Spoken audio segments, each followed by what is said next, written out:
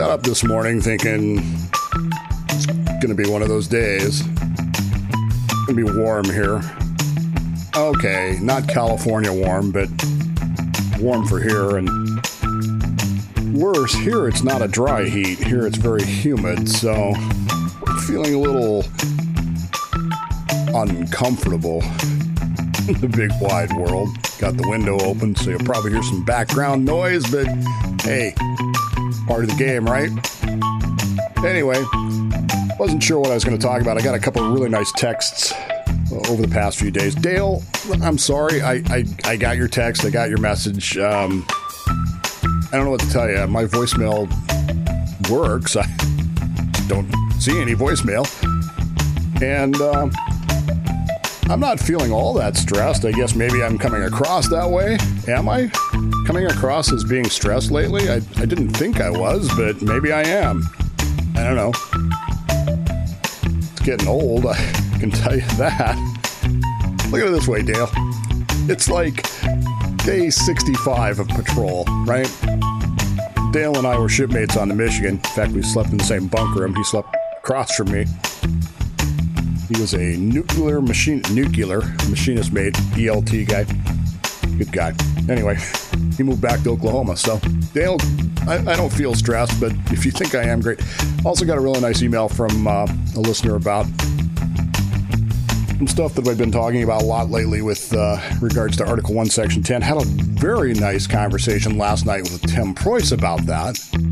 If you're not listening to the Tim Preuss show, well, you might want to give him a listen. Just, I think he's only on Stitcher.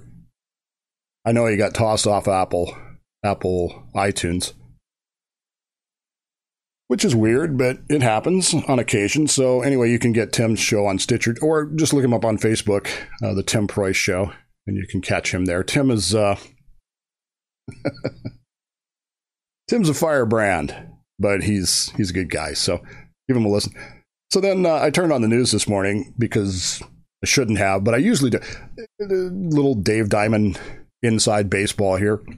I have a local news station that I like, and oddly enough, it's the only local news station that was, well, not anymore because I shifted TV providers. On my old TV provider, it was the only one. So I learned to kind of like them, but at the same time, I just, you get used to something over the years, and so this is the station that I watch. And first story they hit me with this morning, after I turned on the TV, was this one. A lawsuit filed Monday, so that would have been yesterday, against the city of Seattle argues that protesters' constitutional rights have been violated by the police department's, quote, indiscriminate use, unquote, of chemical and less lethal crowd control tactics. Okay, if you just stop there, you'd go, okay, we've seen this before, and this is part of the complaint about the police is that they're indiscriminately using these systems, right? I mean, that's what you'd think. But then it goes on. This indiscriminate use of chemical and less lethal crowd control tactics have forced these four demonstrators, to buy, quote, expensive, unquote, protective gear in order to safely bring their message against police brutality to the streets. No, I'm serious. They are suing the city of Seattle because PPE is expensive. No, I'm not making this up, folks. I'll link it up below. You can probably Google it and find it yourself. But I mean, that's what I woke up to this morning. The city of Seattle is being sued by protesters who need PPE, personal protective equipment. That's a new phrase that's entered our lexicon, hasn't it? Now, it's been around for a long time, but nobody ever used that phrase.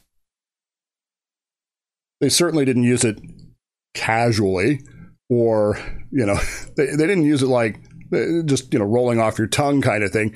It was a phrase that we used because, if you were technical, my wife used it all the time because she uses it all the time. But your average citizen this is new to us. I mean, this PPE thing. Well, now they have to buy expensive PPE because they can't peaceably assemble if they don't have it because Seattle Police Department is violating our constitutional rights. I mean, where do you even start with that? You just sort of go, well, you have to laugh because, really? I wish I knew. I wish I knew where this was going to end, but I don't. I have no idea. I'm sitting here thinking to myself, surely the court, and this is a federal lawsuit, folks. This is because it's a violation of my constitutional rights. This is an actual lawsuit that was filed in the Western District Federal Court, Western District of Washington. So this is a federal case that these four people have brought. And what's the remedy? I mean, I haven't even read the lawsuit yet this morning. I just downloaded it a few minutes ago, and I haven't even had time to read it. But what's the remedy? Will the city of Seattle now be forced to provide PPE to protesters because they want to be safely, quote unquote, protesting? See, that's the problem, is our language has shifted. What were once rioters are now protesters. What were once protesters are now, I don't know what the hell they are. I just, that's part of what I was talking with Tim last night about. It's just, sometimes you just can't believe what you're seeing. It can't be this insane. And yet, there it is. They're suing because they want PPE. And I don't even... So that's what's got my day started. I don't know about your day. How's your day going?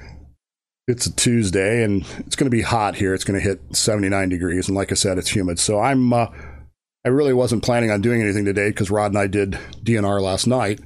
Hopefully you're listening to that. Just check out Do Not Resuscitate on Facebook, or just go to the DaveBowmanShow.com and you can download it there. But we had a pretty good time last night for having no plan about what we were going to do. So there you go.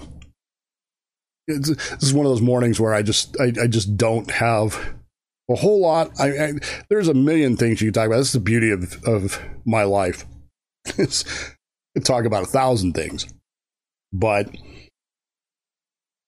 some mornings I just want to drink coffee, and some days I just want to get up. So here's the text from I think this person is a doctor. I don't know why I think that. So when you text me, if I know who you are or if you identify yourself, I label you so that I know who I'm talking to. If you don't, I'm sort of non-committal in my responses because I don't know who I'm talking to. So it's always nice to know who you're talking to. For some reason, I have this person as a doctor. Not sure why. At some point in their texting with me, which dates back to 2017, they seem to be a doctor. That may not be. I don't know why I put that, but I did. Anyway, I won't try to remember what episode I listened to them all, but you read from Article 1, Section 10, ending with the clause, or in such imminent dangers will not admit of delay. And this is exactly what I was talking to Tim about last night. That phrase, these governors and these states have discovered that in the past, there was never any need to invoke that clause, but buried deep in their own constitutions and their own state laws were these articles, these sections for states of emergency. And some governors, not all, but some, Newsom and Inslee in particular, have figured out what that means.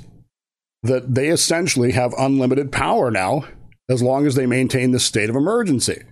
And so coronavirus is going to continue until these people are either voted out of office or something significantly changes. Anyway, this person goes on to say, maybe I'm right, but you're the only one who talks the Constitution. I don't know that I am. But anyway, you challenge the audience to read Akhil Amar's America's Constitution. You get an understanding of the competitors' viewpoints. versus a living understanding of the Constitution and an originalist interpretation. This is what I was talking about the other day. I am an originalist. That doesn't mean we shouldn't be challenging originalism, and we need to make sure what we understand our originalism to be, and that's important. Anyway, it took him a year to get through the book, started and stopped multiple times. As an aside, I recommended it to a college professor who ended up using it to teach the First Amendment. I will say this about Akhil Amar. He is a very good writer. Yes, he sees things differently than I do, but he is a very, very good writer. And if you want to be a thinking person who doesn't just live in your own echo chamber, his books, I cannot highly recommend them enough. They are fantastic. His Bill of Rights book, his second Bill of Rights book, it's a really good book, especially since he gets into the incorporation element quite detailed. He gets into how the 14th Amendment post-war really simply established a new constitution, because again, what it did was it basically incorporated the Bill of Rights against the states. Took time to do that, but anyway, as I was noodling over, or in such imminent danger as will not admit delay, and trying to determine if the clause was dependent on the prior or stood on its own independently, it stands on its own.